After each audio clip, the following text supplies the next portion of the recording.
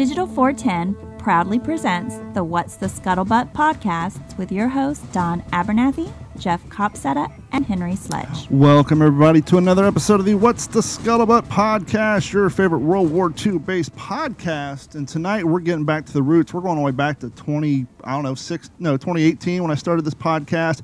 It's just me and some lovely, wonderful living historians and people with passion for the project of World War II and keeping the memory alive. Jeff is out. Henry's working on his book. You guys know the deal. But real quick, I know Henry's been gone for a while, and you guys are wondering where he's at. Little inside football for you. I've been working on a video diligently for almost 2 weeks now. We sat down because we know that The Pacific and the Band of Brothers is streaming and blowing up on Netflix. We're hoping that brings a new generation of young cats who's interested in the hobby of World War II, and more importantly, the history of one Eugene Sledge. And so we thought better, why not to do our very first YouTube reaction video on Henry Sledge's reaction to HBO's The Pacific. And so as What's the Scuttlebutt listeners, you guys have heard a lot of these stories, and so we made the video to focus on hopefully new cats who are searching Google to try to find everything they can about the Pacific. And so you'll hear the stories about how the show came to be, how Henry's family provided details, and how some of it didn't make it to the show. But anyhow, if you're a fan of the HBO's miniseries The Pacific and you want to hear Henry's full-blown, unedited thoughts, critiques, and passion for the series and how they portrayed his father, you'll want to tune in. Hopefully that'll be out sometime next week. But enough of the plugs. Let's introduce our guest. Joining us, you know, it's funny, the wonderful world of Facebook. We've been Facebook friends for quite some time, but never so much as sent each other a message. He's a living historian. His wife is into the project as well, into the passion. They have a wonderful, wonderful company, I guess you would say, Victory Productions, where not only do they participate in living history, but they take fantastic photos to help keep it alive. Joining us now is Joe and Patrice Bemis. How y'all doing tonight? Good. How are you? Doing great. Thanks for having us on. Thanks for being on. Real quick, you guys are in North Carolina, right? We are. Yep. Did that storm impact you guys at all?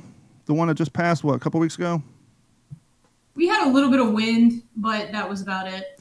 Only reason I ask is because I watch a YouTube channel called Cars and Cameras where these guys rebuild old trikes and dirt bikes from the 70s and 80s, and one of them lives in North Carolina on the coast, and like his whole property flooded. So I didn't know how bad it was. I figured I'd ask you guys since you were there. And being in Florida and someone who just lived through my 6th hurricane, I just want to make sure you guys came out all right. Yep. Yeah. We're pretty far north, so that didn't really affect us much. Great news. So I want to start in the beginning, really. Joe, give us a brief history of you, how you got into the field of World War II, and more importantly, living history, and then we'll ask the same of Patrice, and then we'll talk about the development of your photography company, and we'll go from there. All right, right on. I went to school in Asheboro at RCC. Got my degree in commercial photography there, and right out of school, I started working at a studio in Greensboro. And while I was working at that studio, I developed Victory, I guess. It just started off as just getting a bunch of people together with artistic talents and just producing things, mostly photo series and, just art. And then I started getting into the pinup and started just, focusing on that. And at that time, pinup was really big, and I wanted a unique look. So I started making all my pinups look like Varga and Petty and, like drawings. Sure. And then that led into discovering pinup nose art. Yep. And really getting into that. And at the time, my brother, Robert Bemis, he just started doing Revolutionary War reenacting. And I started going to events with him and photographing, and discovered two of my main passions, history and photography. I could just combine them both. And so that's how I was introduced to the community, and through just going to event after event and taking photos and, just getting to know everybody. It just kind of blossomed from there. That's interesting because most guests I have on here, it's, which one came first, the chicken or the egg? Usually World War II comes first, and then they figure out a way to work their photography passion into it. But it seems like for you, photography came first, and then through the travels of, as you said, the pinup and then your brother, that you found World War II through photography and looking for subject matters. Oh, yeah. And World War II has always been a passion, even from a little kid growing up, watching war movies with my grandfather, like Eagles Dare and, and the Eagles landed, Force 10 Navarone, all that stuff. And it's always been there. I've always had this passion for World War II. It's even crazy. Like my brother was born on September 1st, and Germany invaded Poland September 1st, 1939. And I was born on August 14th, 1978, and the war was over. I mean, that was VJ Day. And we're both 6 years apart, and all of our family's been military, and it's just always been there. See, if your mom would have put forth the extra effort, squoze you out on the 7th, you could have been born on the D-Day of Guadalcanal, August 7th, 1942. But no, you just missed it by 7 days. Patrice, how did all this come into your life?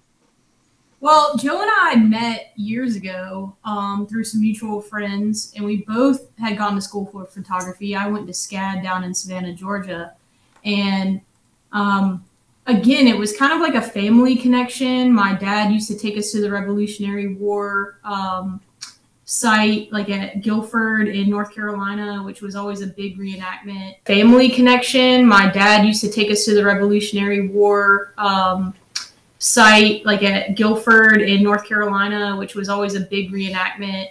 And my mom and my dad are both in the arts, and they both had a passion for photography. And I grew up with some friends that my mom worked at a newspaper in Charlotte, and they kind of turned me on to the dark room and all the photography and everything. So when Joe and I talked about our passion for photography, the history of it and kind of going back to, the kind of analog sense where everything is manual and you have to you're shooting on raw film and you have this grain and this really cool aspect. It seemed to really lend to the reenactments because that was what these people were doing in real life. And so we were capturing those images on camera and a lot of times on period correct cameras. Nice. So it was just easy. It was just kind of like an easy combination of the two. Now Joe's really the history buff. I don't know a whole lot of the history, although I'm like constantly learning at all the reenactments that we go to and all the research and everything that Joe does and that I do for some of the events that I participate in. But it's really just been about capturing these images in the most unique but authentic way. Okay, Joe, I hate to do this. I'm going to push you to the corner because we've always have dudes on the show. We very rarely have females on here to do living history. Being a female who grew up with a father who's interested in the hobby, going to those events, what was that like for you, as maybe your contemporaries were doing elsewhere? I mean, it sounded like you guys were roughly my age, so they're more interested in the things that were going on when we were growing up. And here you were going to some hot field, watching a bunch of guys in wool and shooting black powder rifles, pretending to be dead in a hot North Carolina sun. How was that growing up?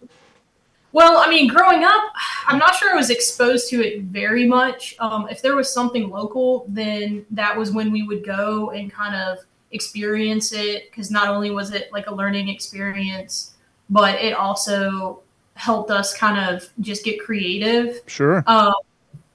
I'd say now I'm just like my excitement for going and seeing how everyone portrays their own passions in the hobby is just grown tenfold. Like meeting everyone that we know through all the groups that we go and do events with. I just researching the female aspect also has just made it so incredibly enlightening and like my curiosity is sparked. And then when I find a new really, awesome chick that's just done some really awesome stuff. I just can't help but feel like I want to connect to that in some way.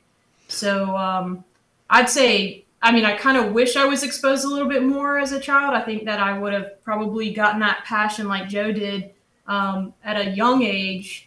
But I'm really happy that we met and we got into this hobby and met so many awesome people, and that we're just expanding our knowledge tenfold, like every day that we're around these people.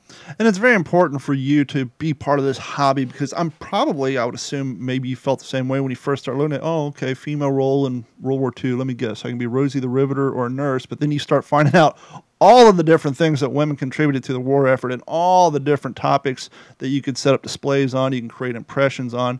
Were you surprised at all about, maybe not surprised so much of the amount of contribution that women made, but maybe the lack of coverage of those contributions in pop culture? Oh, definitely. I mean, but coming from a somewhat open-minded background with my family, I mean, I think that we always knew that there was probably not as much exposure for women in history. But yes, like every day that I research another woman that's done something in a different role, I mean, it's just amazing to find all of these different stories. And like, I can just expand all of my kits, all of my, impressions. I mean, we joined a British group actually, and now I get to be a dispatch rider and ride motorcycles around and do all sorts of other stuff. So, I mean, there's really a lot out there in the World War II scene that can involve women, and it's not just, some plain Jane kind of aspect. So, well, we're going to talk more about it later on the podcast, but as I was opening the show, I was hinting about how there's hopes, at least for me, that the new revitalization of Band of Brothers in the Pacific, because when those shows aired originally, they brought a lot of interest in the community, a lot of interest in World War II, and brought along a lot of younger cats into the hobby. But maybe we'll see something similar with females when Kate Winslet's new movie comes out about Lee Miller, the movie Lee, about the the photographer during the war. And it'd be interesting to see if we notice an influx of young girls and women coming to events because maybe they saw this movie and like, oh, wow, as I was saying before, we did have more contribution than just X and Y. And it'll be interesting to see if that helps lead to an influx in female participation or just visiting living history events. I would hope so. I mean, I would hope that anyone that was interested in the history would just come out and at least try to experience it. I actually have, my first impression was based off of Lee Miller, just because of the photography connection. I'm excited to see this movie that's coming out, just to see, how well they really express like everything that she did, which was just so captivating in itself. So, I mean, you really just need to look back at the roles that the women played, and I can guarantee that you're going to find something that's going to be very impressive and just kind of exciting. So I hope that more women come out. I got to ask you too. I'm sitting in a room. I'm currently staring at 1, 2, 3, 4, 5, 6 M1 helmets. Do either one of you have a T-14? For years, Joe's been trying to build one. Really?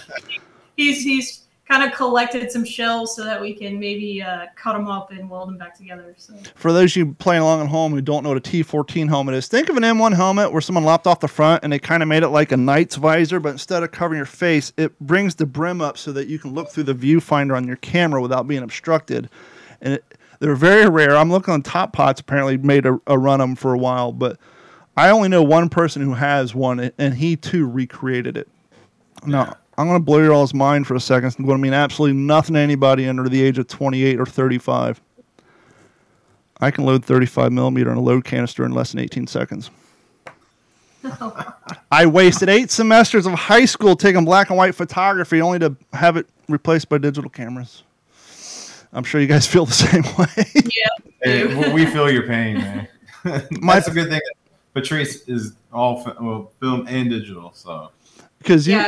At events I primarily do film, and Joe primarily does digital, but we also go back and forth. We share in the digital and in the film aspect. So my dream after high school up till probably about 2003, 2004 is like, I got to get me a overhead. Oh damn! I even forgot the name of it now because it's been so long. The overhead, not projector, but Getting larger? Yeah, overhead and larger. Get me the fix, the stop bath, the developer. Make me a dark room in my bathroom, and it's like, I think I found one at the Goodwill about 7 years ago, and the thing was beat. I'm like, there's no reason to do it. And so I've been doing IT work for 20 years, and for the last 18, I had about 6 or 7 veterinarian clinics, and they're all moving to digital x-ray machines. But every once in a while, I'd walk into the old one, and you would smell the developer fixing the stop bath from where they were manually still developing their x-rays. And that smell just brought me right back to that dark room in 1996. I'm like, wow, that's a smell you'll never forget. Never. We used to do lock-ins in college, and those were the nights, man. Just hardly slept, spent hours in the dark room, just working. Oh, I miss those days. So you could probably appreciate the fact that my freshman year, my photography teacher gave us a 10-minute dissertation on the proper way to apply masking tape to the back of your cardboard when putting the mat on your photo. He literally gave us a 10-minute dissertation on the proper way to pop the glue bubbles to properly apply the mat so your photo doesn't slide in it. Days of yore. And so, when did you guys end up meeting? I know you touched on it briefly. Yeah. Well, I mean, we knew of each other like in the area that we lived in. We kind of shared some of the frequent watering holes. And we knew that we both did photography, but we really kind of met back up and started going to events and photographing them together around like 2018. Yeah. I think our first event we shot was the Warbirds over Monroe. Okay. Yeah, I think that was 2018. Mm-hmm. Yeah. How is the reenacting community in North Carolina? Is it big? Is it dwindling a little bit? People aging out? Are you guys replenishing with young cats? I would say a little bit all of the above. It comes in waves. Like everything does. Sure. And it definitely helps when certain like movies are released or something like that. It gets when that's when the influx of new people kind of tend to show up, and like when public interest is generated. Yeah. And then when it's not, it's the people that, the community that's been there forever. So it's, the people still have the passion. It's not the lack of passion. Sometimes it's the lack of time. Yeah. And as you get older, life happens and you just don't, you still love it. You still love the people. It's just sometimes you just don't have time. Isn't that the truth? I worked in radio for about 7 years, and I was a producer of a talk show, and that show, they're still on the air now. The two hosts have been working together in the same time slot since 1998, which is unheard of in terrestrial radio. But one of the hosts had a band for the longest time, played local shows, would open up for some of the bigger names, and their band broke up. And as he got older, listeners would call him like, Mark, how come you're not in a band anymore? He's like, you ever try to get 6 47-year-olds together to do something at one time when they all have kids, families, jobs, obligations? It's next to impossible. And Living History is kind of the same way because, sadly, due to the cost of entry, not that there's a cost of entry, but the cost of the uniforms, this is not a young man's game. And that's one of the frustrating things. I get why people say it, but on Facebook all the time, oh, these guys are too old. Well, that's because 16-year-olds can't afford it unless they have well-to-do parents. Yeah. And That's true. one of the guys, like my first impression was a Marine Corps impression. Total logistical mistake on my part. When I put it together 10 years ago, there was nobody doing Marine Corps stuff. But I found a group that was doing a local show. They did First ID. And the guy who ran that group, he's now with World War II Armor. His name is John Thompson. And he was a police detective at the time, and his son was in the hobby, and he was. And one of the things he did, which I thought was fantastic, and sadly, when he closed down his division of First ID and went to World War II Armor and focused on that, him and his crew would go do events at museums and other places and charge a modest appearance fee, but he would take that money and buy uniforms and helmets and ammo. And then when we were at events and local kids, 16, 17, 18, showed interest, well, less 18, but more like 15, 16, 17, he would talk to their parents and like, hey, is this something, oh, your son's interested in World War II? Yes. And his whole thing is you show up, I'll outfit you, because kids have a short attention span. And parents don't want to go drop them $4,000 on an outfit that they're not going to do 6 months from now. And you show up, I'll outfit you. And as you keep coming back, just slowly go online and buy a shirt. And the next time I'll provide the trousers, everything else, you wear your shirt. And then people, the guys who fell into and loved it, they would slowly start buying stuff as they can afford it and stop using his stuff. And he would bring young cats in that way. But like down here in Florida, it's been a little rough ever since 2020. Now you guys brought it up, and I noticed it on your photos. Here in Florida, we got the airborne guys, we have the infantry guys. I know one or two guys who do glider riders, and whenever I go up to Georgia for an event up in Lakeland, there's a couple of guys who show up there who do British infantry. But you guys are talking about how you fell into a British group, and I've noticed that in your photos.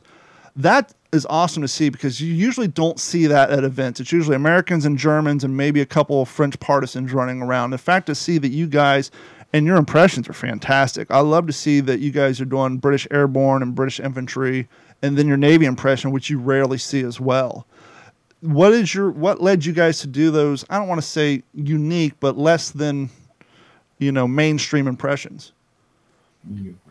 Well, it really started off just meeting this great group of guys that were just incredible. I mean, you were talking about guys that just kind of would buy kits or like pieces of kits or whatever and have these big, huge collections of stuff. And then they would just help all the younger kids kind of outfit themselves for a period of time. Sure. We have like 5 of those guys. That's fantastic. All they do is like for years and years and years, they've been collecting all of this stuff. And when they find someone else that's interested in it, we have one guy in our unit that could outfit you for about 7 different impressions. Nice. It doesn't really matter, Yeah. And I mean, I know for me, I'm like a total gearhead. I've been working on cars since I was like 16. And I also love motorcycles. And, I had about 3 until recently. But the British thing was a lot easier to get into because it was a lot cheaper than a WLA. So I ended up finding a British motorcycle. And so we have a 1940 BSA. Nice. So that was just a really awesome way for me as the female entity in the unit to participate and kind of do the mechanics thing and just really get into it, make it and have this kind of hands-on experience with it, aside from just kind of being on the sidelines and doing like administrative stuff like a lot of the other female people do. I mean, like I know that that's important too, and it can be really fun. And we have other friends that do like nurse corps and things like that. That you can really get your hands into. But for me, I kind of always been one of the guys. So I just wanted to get my hands dirty and turn some wrenches. What's the shift pattern on a 1940s BSA? Is it 1 down, 3 up? How many gears is that? It is, so on an American bike, it's 1 down, 3 up. 3 usually. or 4 up, yep. British bike, it is 1 up, 3 down. Sure, why not? I mean, they always do everything backwards anyhow. Everything's backwards, and it's on the other side. So. And instead of putting it in neutral to turn the key, you got to put it in reverse. Yeah, exactly. There is no reverse. Might as well, right? Yeah, might as well. Joe, how tall are you? 6'1". Okay, you fall in my camp. It's next to effing impossible. I'm 6'5". And I've been to events where somebody will be getting rid of their hobby or closing down, and I've gone to warehouses where they have all original stuff. It's like, there ain't a goddamn thing in here that's going to fit me. It's hard. It's almost impossible. And I wear a 42 coat. Mm-hmm. And it took me forever to find my Class A's, and then I know you're feeling. I was the dickhead always at the USO shows with the Class B with my M1 jacket from What Price Glory wherever I got, and finally I searched forever and ever. I finally found some guy got out of the hobby on eBay, and I got his Eisenhower jacket, and it actually fit me. Of course, it makes me have to keep my weight off because I'm 6'5", and people are like, just get double XL. It's like, well, then it looks like a maternity shirt. I'm not big, I'm long, and so if you go 2X, even in modern day clothes, like, oh, just get a 2X t-shirt. I'm not pregnant. I don't need it to drape off me. I wish they just make things 5 inches, 6 inches longer, but they don't, and it's so frustrating. It's challenging, That's why us tall guys, there's only so many impressions we can do so fast because it takes so long to find the kit. We have an acronym for guys like you and me on the field. Yeah. FOS. First one shot, because we're so damn tall. You can see us from across the battlefield. Man, that actually happened. We were at an event here in North Carolina, and I was in a wheat field taking some shots, and I came up real fast, and an M1 was pointed right at me, man. Oh, my God. He was like from here to – it was like 10 feet away. And talk about trying to stop him real quick. Oh, yeah. Well, I see you proudly standing on the deck of a battleship wearing your Victory Productions T-shirt and your Navy impression. How hard is it? I've done one. Well, I've done it 3 times. But in Tampa Bay, we have the USS American Victory. It's a Liberty ship, and they'll go out and actually it actually goes, and they'll take it out and tour the Tampa Bay, and they'll go and shoot blanks off at Tampa and Ybor City, and they usually have 6 or 7 reenactors on there because they don't want to inundate the civilians who pay to be on there, but they want them to have the feeling. But being 6'5", walking through a Liberty ship from 1938, 1942, it is a head trauma waiting to happen. It's so tight. Oh my God! Yeah, that was actually my first event on the battleship, and I'm just joined the LHC, the Living History Crew, and we do pretty much 4 to 5 events a year, but. Talking about going through those doors, oh my God! I came home with cuts and bruises all over my shins, and I didn't hit my head, but I hit my shins all the time. So, the thing you don't think about either is we're walking around with our M1s on our shoulder, and the barrel would constantly get snagged on bulkheads. So it's like I had to flip it upside down just so I wouldn't damage my barrel, and then like kind of lower my shoulder. Not to mention having a haversack on. I'm looking at another one of your photos, and the reason I'm bringing this up is Henry and I were discussing this on the YouTube video that we're shooting. We're talking about in the Pacific when they're loading up in the landing craft. They look up and you see the naval officer in the window with the big helmet on, and I see you wearing a radio helmet. How big is that thing? And do you feel like Darth Helmet from Spaceballs when you wear it? We have a video. Yeah. they once I put that sucker on, man, everybody was making Lord Helmet comments. It was great. I'm surrounded by assholes. How many assholes do we have here? Hey. But it's pretty big. I mean, it comes out about that far, and it's big enough for you to put a headset on. How does does it have a liner, or is the webbing just riveted to the inside of that thing? What's the logistics of that thing? It's kind of cool. It's just pretty much 3 foam pads, and like they're right here, and then one goes right across, and then it has a little slot and 2 holes for your headset to go down in. Oh, cool. It's really cool, and it's very, very comfortable. It's actually really comfortable. I wore it for about an hour. Is that the same chin strap that's on the airborne helmet, or is it different? Yeah, pretty much the same. It's a little different at the top because it connects to 2 leather bands up at the top, like through these little metal hooks. Yeah, I'm looking at the close-up of it now. Yeah, but the chin strap itself is pretty similar. Yeah. Now, the opposite of me and Joe, Patrice, I'm sure you have no problems at all fitting into original uniforms and probably have just the run of it when you come across them. Yeah, I would say about 90% of my kits are 100% original. You suck so bad.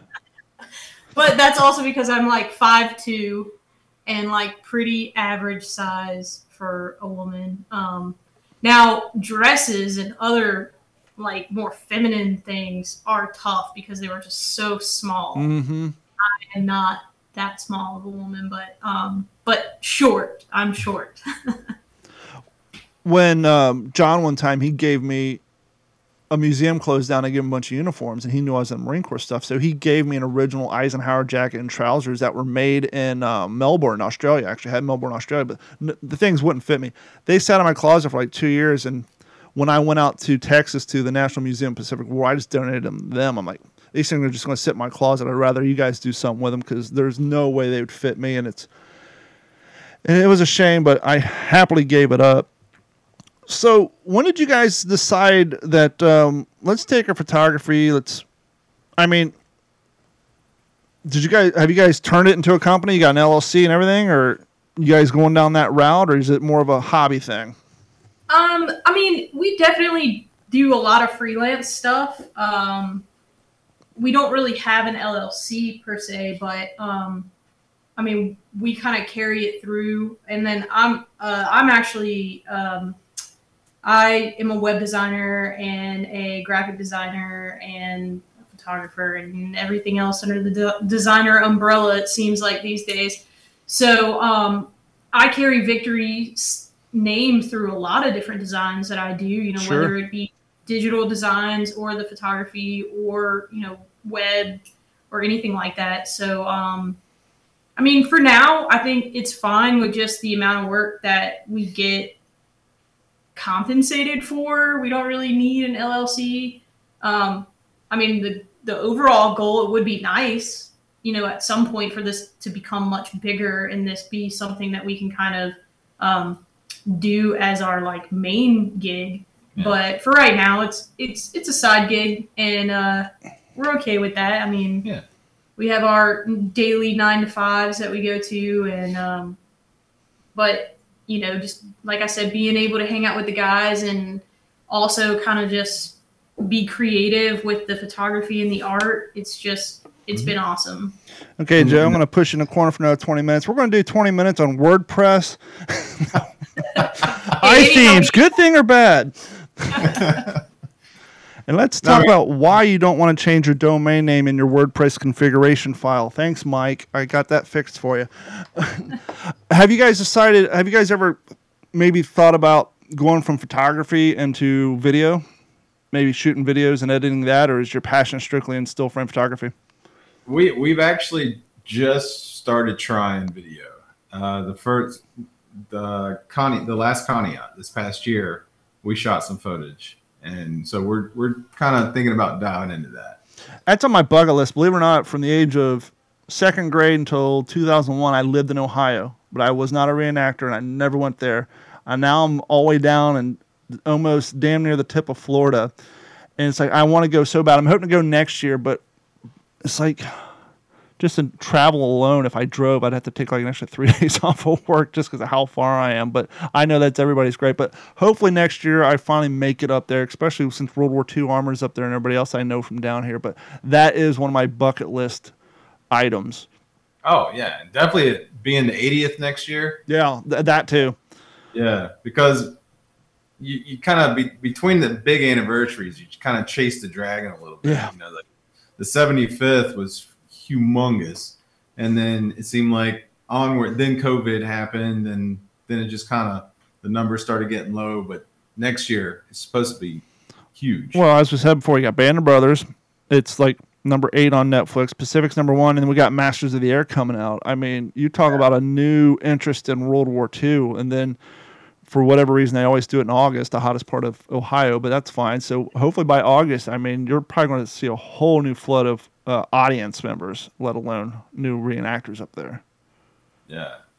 And Patrice here, she did some designs for the Normandy anniversary over in France. Nice. We'll probably go into that next year too. Yeah, we might. We have a connection through a company that's actually doing the jumps. And which one? Round Canopy? Aero Limited. Okay. So they're doing flights like from England over to Normandy, and then doing jumps the whole time at some airspace outside of outside of where the beaches are. And they put a call out for some designs, and I thought I'd try my hand, and they picked mine. So, well, I mean, that's where you kind of have the added value. Not only are you a photographer, not only do you have the experience with the digital imaging, the filters, and the Photoshop, but you're actively participating in the hobby. And every time you show up, your eye for detail and for, authenticity just improves just like anything else. And so it would make sense not only to get somebody who's damn good at photography, but is also in the hobby as well, versus just some freelancer who is good at taking photos of everything under the sun. Yeah, that was one aspect that our friend, who is actually the head photographer for that company, that he said, he was like, you really paid attention to just like all of the details, just, where I think a designer that's maybe not as in tune with the history of it might not go that far. And that's just, one of the things we kind of pride ourselves on is, even when we shoot at big events like Conneaut, we spend all that extra time taking out all of the stuff that isn't correct, where most people won't do that. Now we do get a lot of comments about, when is our photo going to go, and we're like, hey, give us some time. Like, we have real jobs also. So, but that's kind of part of it. It's just because, we don't want to put this representation out there that we don't feel like really encompasses all of the sweat and effort that these guys have put in also, because like you said, just like the uniforms alone cost so much money, and then some of these guys are just so into it that they want to do everything exactly as authentic as they possibly can, and why would we cut that short and leave a cell phone in the photo or something like that? There's been I'll set up GoPros, I'll hide them at events, and I'll try to, for my YouTube channel, or I've seen people who have great photos, and then there's always that one dickhead in the back got his iPhone out, full uniform, it's like, dude, stop. Or the infamous line of Porta Johns in the background. Yeah, or the the Tesla in the back corner. That there's an event coming up November. It's in Fort Morgan, Alabama. It's the 80th anniversary of Tarawa. And the beautiful thing about Fort Morgan is, as the name implies, it's an actual fort, and as it's from Civil War-ish. They used it in World War I, but it's surrounded by a berm, and it's on a peninsula. And it's one of the only events I've been to because it's surrounded by a berm, with the exception of the public restroom that's just brown brick out in the distance. All the cars and everything's parked on the other side of the berms, and the uniform standards are super strict. And when I was there for Peleliu and Tarawa, Peleliu actually got the right of landing craft, so that was awesome. Nice. But you wake up in the morning and you look around, and it's nothing but authentic tents, guys in uniforms. You don't see the cars. You don't have the hot dog vendor blaring EDM music in the corner. None of that. It's all just sounds, and you hear the flapping of the tents, the people's equipment banging on them, and it's like the most authentic thing, because the way the layout is, you can actually go without seeing cars all weekend long. It's great. Yeah. And it's so few and far between. Patrice, let me ask you this. Maybe it doesn't affect you so much because your friends, your social circle probably are like-minded when it comes to the arts, but I see nowadays it's probably easier for younger cats to get involved because they grew up with, I blame everything on the Big Bang Theory, everything from skinny jeans to multicolored Vans that people who've never stepped foot on skateboard wear, but that's besides the point. Because they popularized and made it acceptable for people to participate in Comic-Con, the idea of wearing silly uniforms on the weekend for younger cats isn't that far stretched. For people like us, Gen Xers, people who grew up in the 70s and 80s, and for our counterpart, I remember 10 years ago when I got started, people are like, you dress up and do what on the weekends? So do people kind of look at you like, what are you guys doing on the weekend? Or are they just kind of, oh, that's cool, accept it, and you don't worry too much about it? Well, Joe makes it pretty well known that that's what we're going to be doing on the weekend. So usually I just go along with whatever he has to say about it. But yeah, I mean, from time to time we get that reaction like, so you're going to do this now? And you just kind of explain it. And a lot of times I throw in just this aspect of, the experience is kind of everything. Mm-hmm. I'm like a flow kind of person. I can have fun doing whatever you want to do. So, why not? Like, why not go out and ride on a tank? Why not go out and shoot a 50 cal? Why not go out and ride in World War II Jeeps and motorcycles and things like that?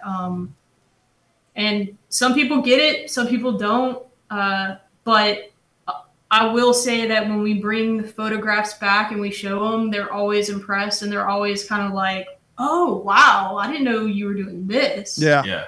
So isn't it amazing the access a reproduction uniform affords you? I've done so much shit that I never thought I'd ever do simply because I'm in living history.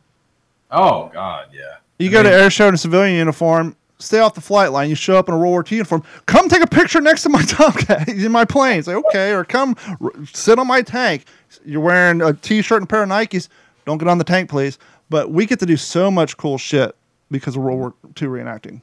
Oh, we had the honor of doing a whole photo shoot in the movie Memphis Belle at an air show, and it would have been impossible if we weren't part of the community. We'll have to trade photos. I got to do the same thing. I don't have an Air Corps impression, but we're talking about the generosity of our community.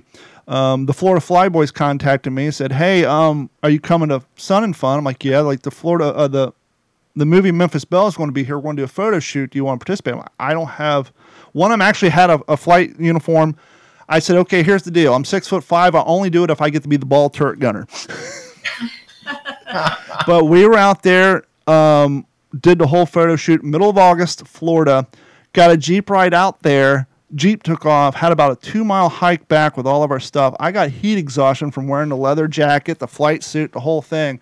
But the photos came out effing fantastic, and I would love to see your alls. And we'll have to trade photos off the air of our Air Corps impressions for the movie Memphis Belle. Oh, definitely.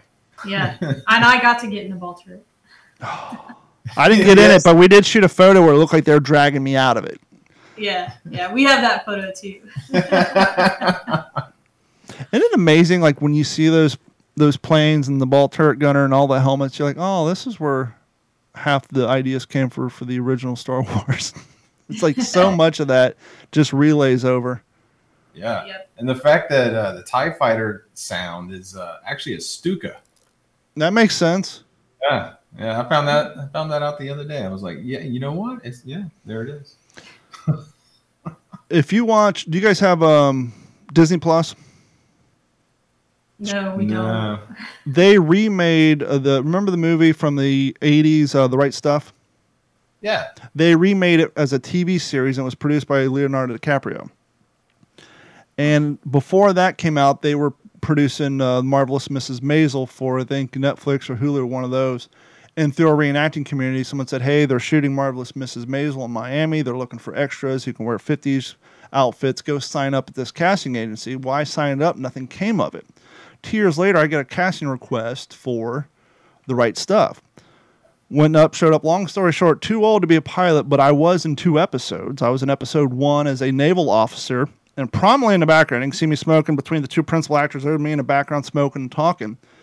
And when I showed up that day, you had all these background extras, and they put me in my naval uniform, and I got my hair combed just right. And the second AD came through. He's introducing himself, and he looked at me. He's like, did you serve? I'm like, no, I'm a World War II reenactor. This is what I do. I make uniforms look good. He's like, that's a thing? I was like, oh, yeah. He's like, I'm interested in that. I'll come back later and find you. I'm like, okay, that's just the director just trying to be nice to the extra. Lo and behold, 2 hours later, he came back and sat down with me, and we discussed it for like 10, 15 minutes. He's like, I like you. I want to have you back. Episode 5, I'm a NASA employee at the 1959 New Year's Eve party that we shot in Orlando over 3 days. That is the only time I've ever had a custom tailored suit to me. I had to show up at Universal Studios, get outfitted. Wardrobe lady was pissed. I walked in there. She goes, you're too tall. She gets on the phone. I told you we have enough tall people, blah, blah, blah, blah, blah. Don't worry. We're going to measure you, but you're the last one. I showed up for a shoot day. They had a 3-piece Ralph Lauren suit, 1950s theme for me. I wish I could have kept that goddamn thing. Yeah. But yeah, it was just funny to see how upset she was that here comes another tall one. But on that scene, it's New Year's Eve, and they have the band up on stage. She's doing a countdown, and then they do a wide shot of the audience, and there's my head 2 feet higher than everybody else in the audience, so you can see me perfectly in that.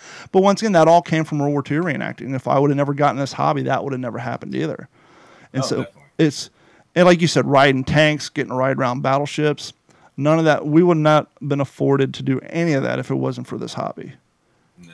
It's kind of like the universe giving back. We're very grateful for it.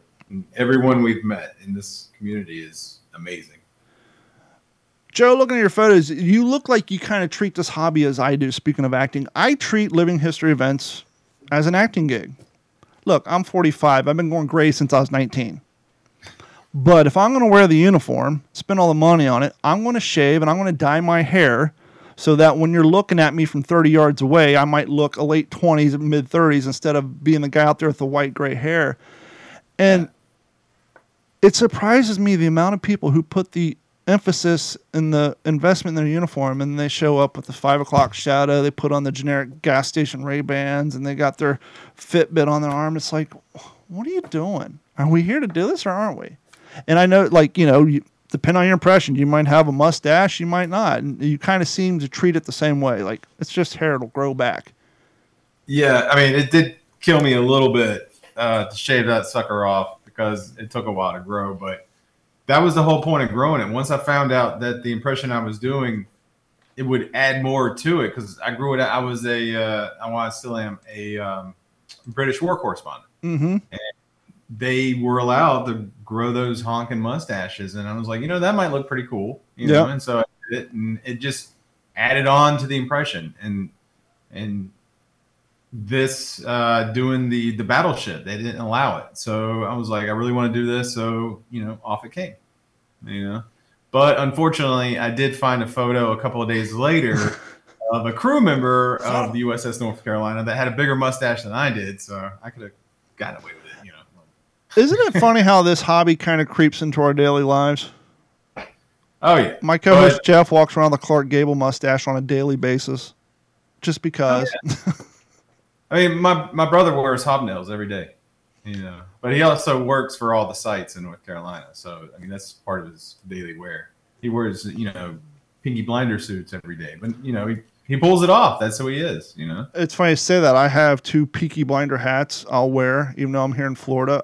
Since I'm in Florida, I don't have a big park or anything, but every once in a while, it'll get down to 30s or in 40s at night. So I'll just pull out my M41, or I'll put if it's raining outside and I don't want to get wet, I'll just put on one of my HPT jackets. By the time it gets soaked through them in my car.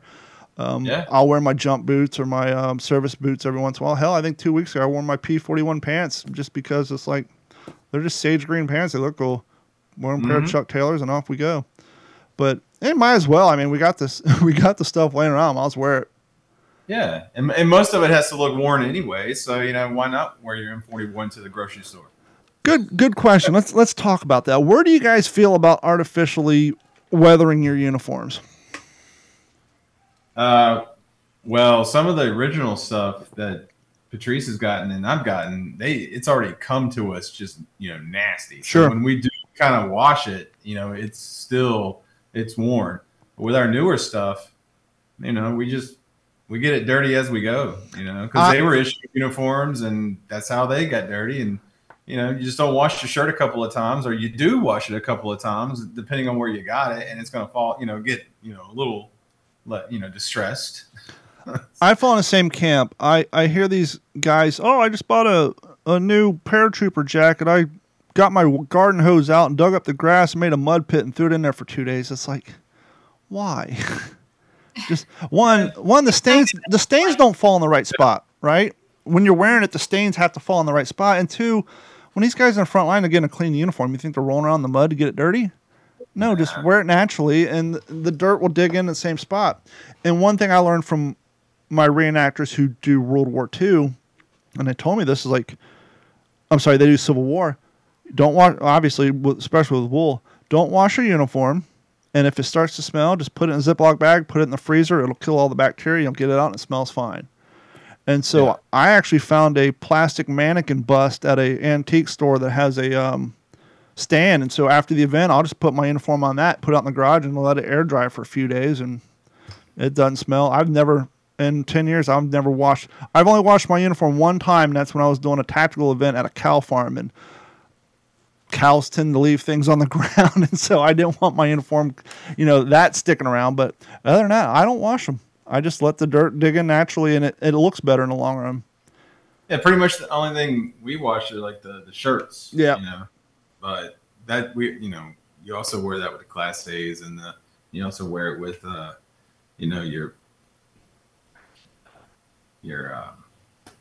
your British dress uniform. God, I can't remember it. Anyway. I don't know which one. Sorry. Yeah, the field dress. Oh, okay. Yeah. Like the battle dress. Battle dress. My bad. Is there any events coming up that you guys are looking forward to in North Carolina? Or let me back up a little bit. Is your hobby similar to ours, where you kind of flip-flop, or you guys do more stuff in the wintertime because of the temperature versus the summer, or do you guys have more events in the summertime? There's events pretty much all year long up here, or at least somewhat close. I mean, we travel quite a bit. We haven't really gone further down south for events, but we're always going more up north for events. We do have some events that are close by, within like a couple of hours of us, that are a couple of times a year, in what's I'd say like, one in one season and one maybe in another. I don't know. We don't really have a whole lot coming up. The big air show that we normally go to, some things have just changed this year. It just doesn't seem as appealing. There's not going to be as much living history, it sounds like. So, we might opt out of that one. But if we find another one, we'll go to that. And parade season's coming up, so we got some parades to do. There you go. Christmas, stuff like that, Thanksgiving. That's when the motorcycle really comes in handy. Yeah, I haven't gotten to ride it in the parade because there's so much stop and go, and it really just doesn't lend itself. I mean, it's age and everything. But I think we might trailer it, kind of decorate it with some Christmas lights and things like that. Everybody really likes to just see the stuff, see it out on the road. And we've been fortunate enough to find some veterans to be in our part of the parades a lot of times too. So it kind of just brings some appreciation and some exposure to them and their service and everything. So we're always happy to do that. Have you thought about or looked into joining a local chapter of the Military Vehicle Preservation Society due to your motorcycle? I have not. I'm not really familiar with a group like that near us. We are fortunate enough to know about like 12 different people with Jeeps. So I'm sure we got enough guys together, we could figure out where the closest one is and join that. But we do have some connections with some people that have a lot of antique vehicles like up and around Gettysburg, in that area. There's some big museums and stuff up there for like the Wheels of Liberation. And so me and another friend, Jay, we both have British bikes, and she's also ATS, which is British. So it's kind of cool to have another chick riding around on motorcycles with you. Yeah, I don't want to say it's uncommon, but there's definitely less female reenactors involved in the hobby. I'm starting to see more and more, but it's nice to hear someone who has the passion and to hear that there's, you have one or two other females who are getting into it and maintaining that and spreading the word. So I love to see that. Definitely. I tell even some other friends of mine like that they should come out and experience it at least once. Yeah. It's really just fun, and it's really exciting.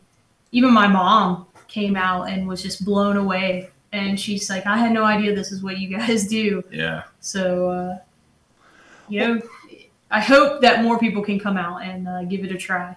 Well, there's something about, just whether it's World War II, whether it's car hobby, whether you're doing a fly-in air show, whether you're, into what have you, bowling, whatever, whenever you have the ability to spend a couple of days with a semi-large group of like-minded people where you're just talking about one particular topic and the passion you guys have for it, there's no feeling like it. No. Yeah, you're exactly right.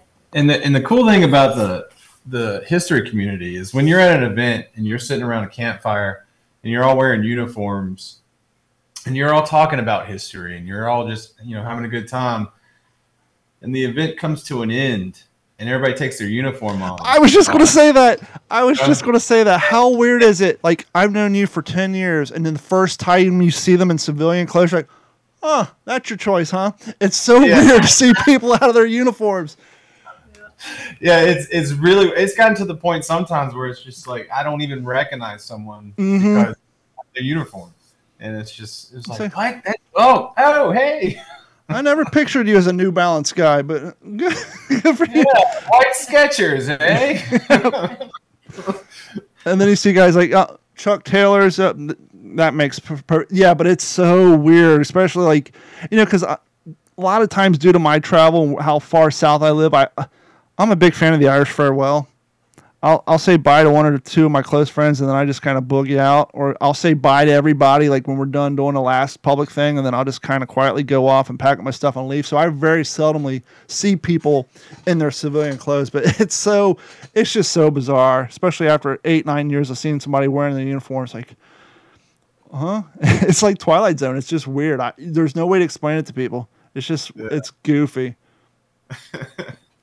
But it's fun, and you still love them anyway. Yeah. Well, and that's my other favorite thing about the hobbies. It's like, it's the only time it's acceptable for your friends and family to know that they're at the event this weekend. They're not going to return text. They're not going to be on their phone. So we'll just have to wait 3 days to communicate with them. It's so nice just to be able to unplug with the limited, obviously we pull out our phones long enough to take a photo. I do see younger cats in the camps on TikTok and all that, which drives me nuts. It's like, just do that show when you get home. Enjoy the fire and the ambiance and unplugging and just relax. Yeah, and that's you're right. That's one major thing I really love about this whole scene and community. That when you are at an event, you're especially if you're at an event and you just take everything down and just focus on what you're doing, and you have some of the best times. And some of the best memories come out of those, and it's amazing. That's how I got to drink black coffee on a daily basis. I was a cream and sugar guy up until I started World War II reenacting. But when you're sleeping on the ground in an 80-year-old tent for 3 hours, if you're lucky to sleep that long, because you're laying on that root, you wake up and somebody offers you coffee. The last thing you're going to do is say, "You don't have any coffee and cream?" Now I just drink my coffee black all the time. Yep, same here. It just has a huge impact. So, do you guys have any new impressions you're looking to build? Are you going to expand on your existing ones? What's your future looking like in that realm? I'm just working on more Navy impressions. Just trying to get my whites and my blues, and that's probably about it for now. But I'm sure something will come up. Yeah. Something unique will come up. I think if I could just work on restoring the bike a little bit more. But I like I said before, I kind of like to focus on the female aspect. I know that from time to time, the guys have asked me to kit out like a guy. Sure. And I always get mixed reactions from it. But personally, like, those women were so badass. Like, I don't dress like a guy. Like, I could just dress up like them and, base my impressions on them because, like, they were just as cool and did just as much. But, it's fun to be there for the guys and lend a hand and kind of support what they're doing too. And like I said, I'm always up for it. I'm always up to just do whatever, go with the flow. So I don't really have any other female impressions. I might put on a nurse outfit and do the Navy ship with the guys. I'm trying to figure out a way to get the motorcycle on the Navy ship, but I don't think the Brits are really near that ship very often. So. Well, two things. One, I can understand, like, if you guys are at an event and there's going to be a public battle and the numbers are kind of low, put on the uniform 30 yards away, they're not going to know. And you're just an extra body in the field to help make the event look more full. The downside of working on a BSA motorcycle in America is you probably got to pay out the ass for shipping and handling on some of the parts you order, because I doubt you find a lot of BSA parts just floating around North Carolina or the East Coast of the United States, right? You got to probably import most of that stuff. Luckily, I haven't really needed to find very many parts. And what I have gotten for the bike, I mean, I've been able to get pretty easily. We found it here in the States, and it was already running and everything. So nice. We're kind of just maintaining it for now. I'm a little reluctant to like really tear it down and get into it, because then I'm sure I'll need more parts. Yeah. But we have a lot of resources. Like we have a couple of guys that own British Jeeps, and then we know some friends that work on motorcycles and things like that in the hobby as well. So hopefully, it'll go pretty smoothly. But for right now, I think, just keeping it kind of original, it's really cool just as it is. It's got that patina. It's interesting heritage too, because BSA, as you know, stands for British Small Arms. It's just crazy to think of usually it's the other way around. It's like, okay, we manufacture motorcycles now at wartime. We need to re-gear to make weapons, but they kind of went the other way. They're already making weapons. Now we're making motorcycles to outfit the effort. Actually, that goes back. They started producing them, shortly? Yeah. So British Small Arms were producing firearms during World War I, and then right around World War II is when they started doing the motorcycles. Is that roughly correct? I think so. I do know that was like the BSA that I had, the WM20, was like the most widely produced motorcycle for the war effort. So, and I have documentation that mine was like specifically built for the war effort and sent to the War Department in London. So we can trace that back based on the serial number that's like stamped into the frame. Do you guys? Well, let me ask you this: everybody has the white whale. What's the one thing, Joe, that you're looking for to add to your personal collection? Whether you use it for a display or just something you want to hang up in your room that all your relics are hanging out in. Oh man, jeez. That's a good question.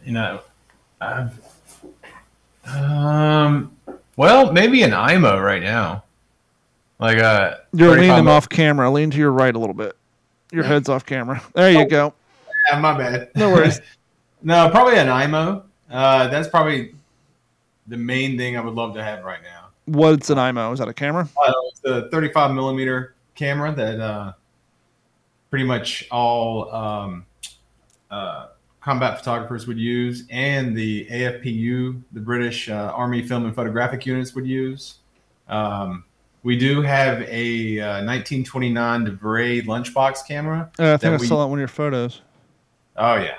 So we have those, and they were used heavily by the AFPU before they started using IMOs. And IMO was made by Bell & Howell, and the DeVrays were made by DeVray out of Chicago. So it was all stateside production. But yeah. Are those hard to track down now, or they just got ridiculous price points on them? The DeVrays? No, the IMOs. Oh, the IMOs? You can find some on eBay, but yeah, they're pretty pricey. And and the T14 helmet. Yes.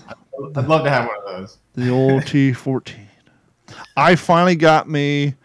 It could have been restored. I don't know. The paint wasn't restored, but I actually got me a debaled front seat and helmet for my early Marine Corps impression, and then I finally got a airborne fixed bail, square bail rigger helmet for my airborne impression. And so when I first started, I would just buy helmets that I could, and now every time I find a front seam, I just put one of my rear seams on eBay and get it out of my inventory because I have no use for it. But yeah, so now I have, and I got me one of those, what I refer to as the Hollywood Holly liners, the plastic ones that they're making for early Marine Corps impressions. So I picked one of those up, which I put in my fixed bail helmet.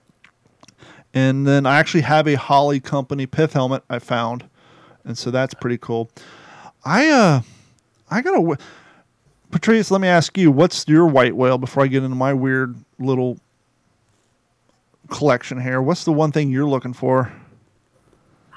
I'm not sure. Probably just some other vehicle. She goes big.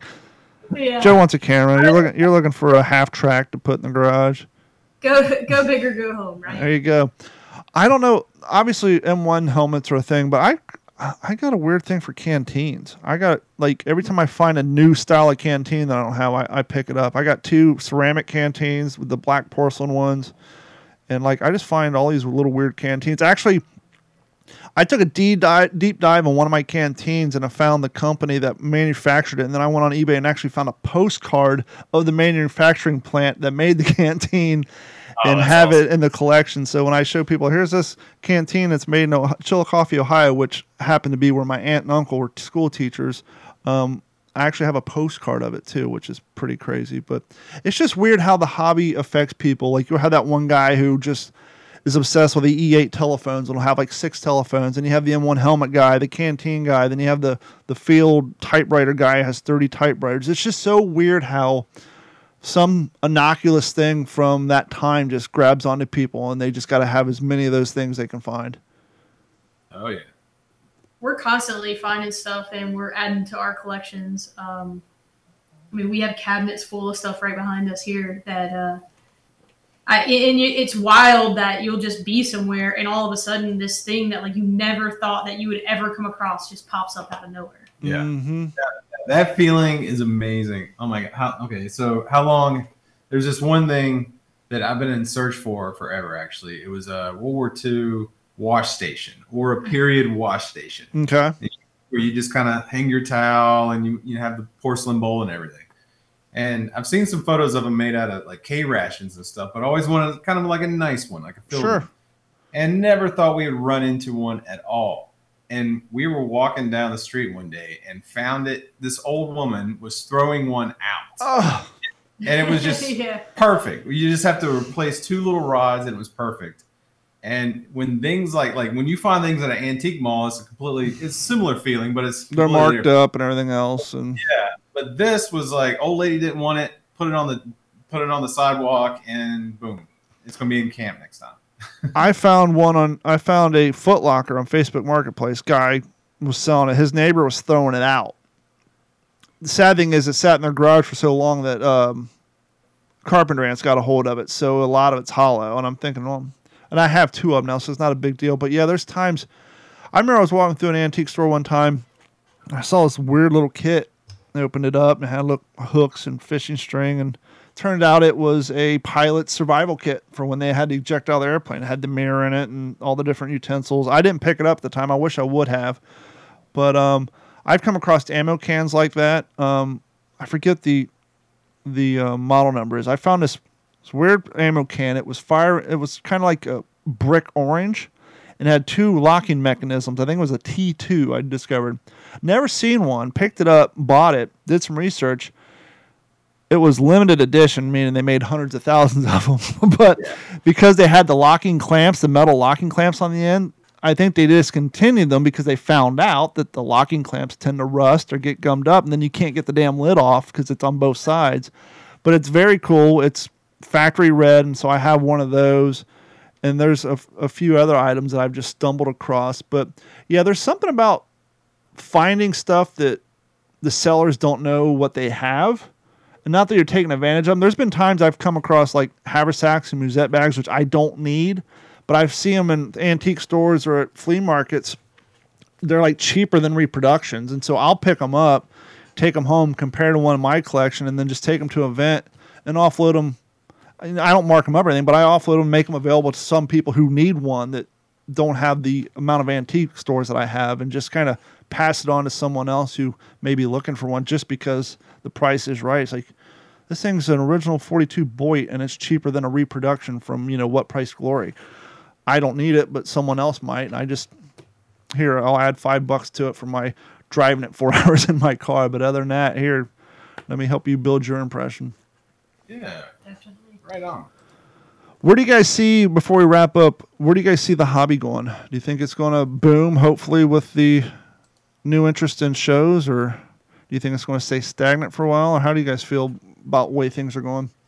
Well, hopefully with the new shows coming out, it'll create a buzz. But we definitely need some new recruits. Yeah. You know, we're not getting any younger. Nope. So to keep this hobby alive, we still just need to keep educating the public and getting more people interested. And, you know, that's all we can do, you know. We're trying to do our part in that and just kind of like, you know, spread the images and the experiences. And that's the main thing we try to do with Victory is just, you know, expose and document, you know, and represent what this generation did and what they did for all of us.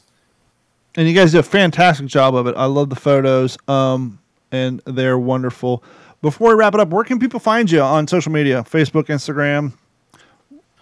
Yeah, you can go to our website at www.vforvictory.us. And then we're also on Instagram at V for Victory Productions and on Facebook at V for Victory Productions. And as always, we will include all the links along with photographs and on the download page of our wtspwwii.com. And while you guys are heading over to wtspwwii.com to see all the photos of Patrice and Joe, head on over to the Patreon link, click on that, sign up and subscribe.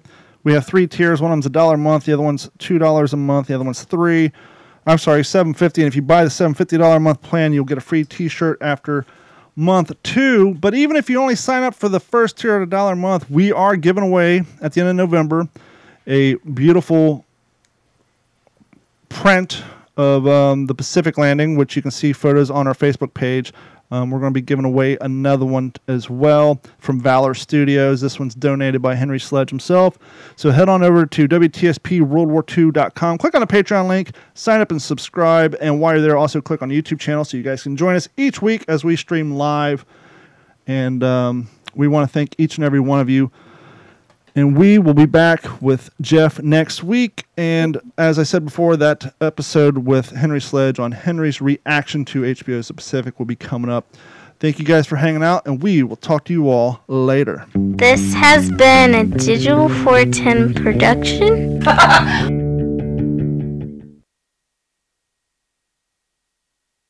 And we are off. I appreciate it, guys. Hope you had a good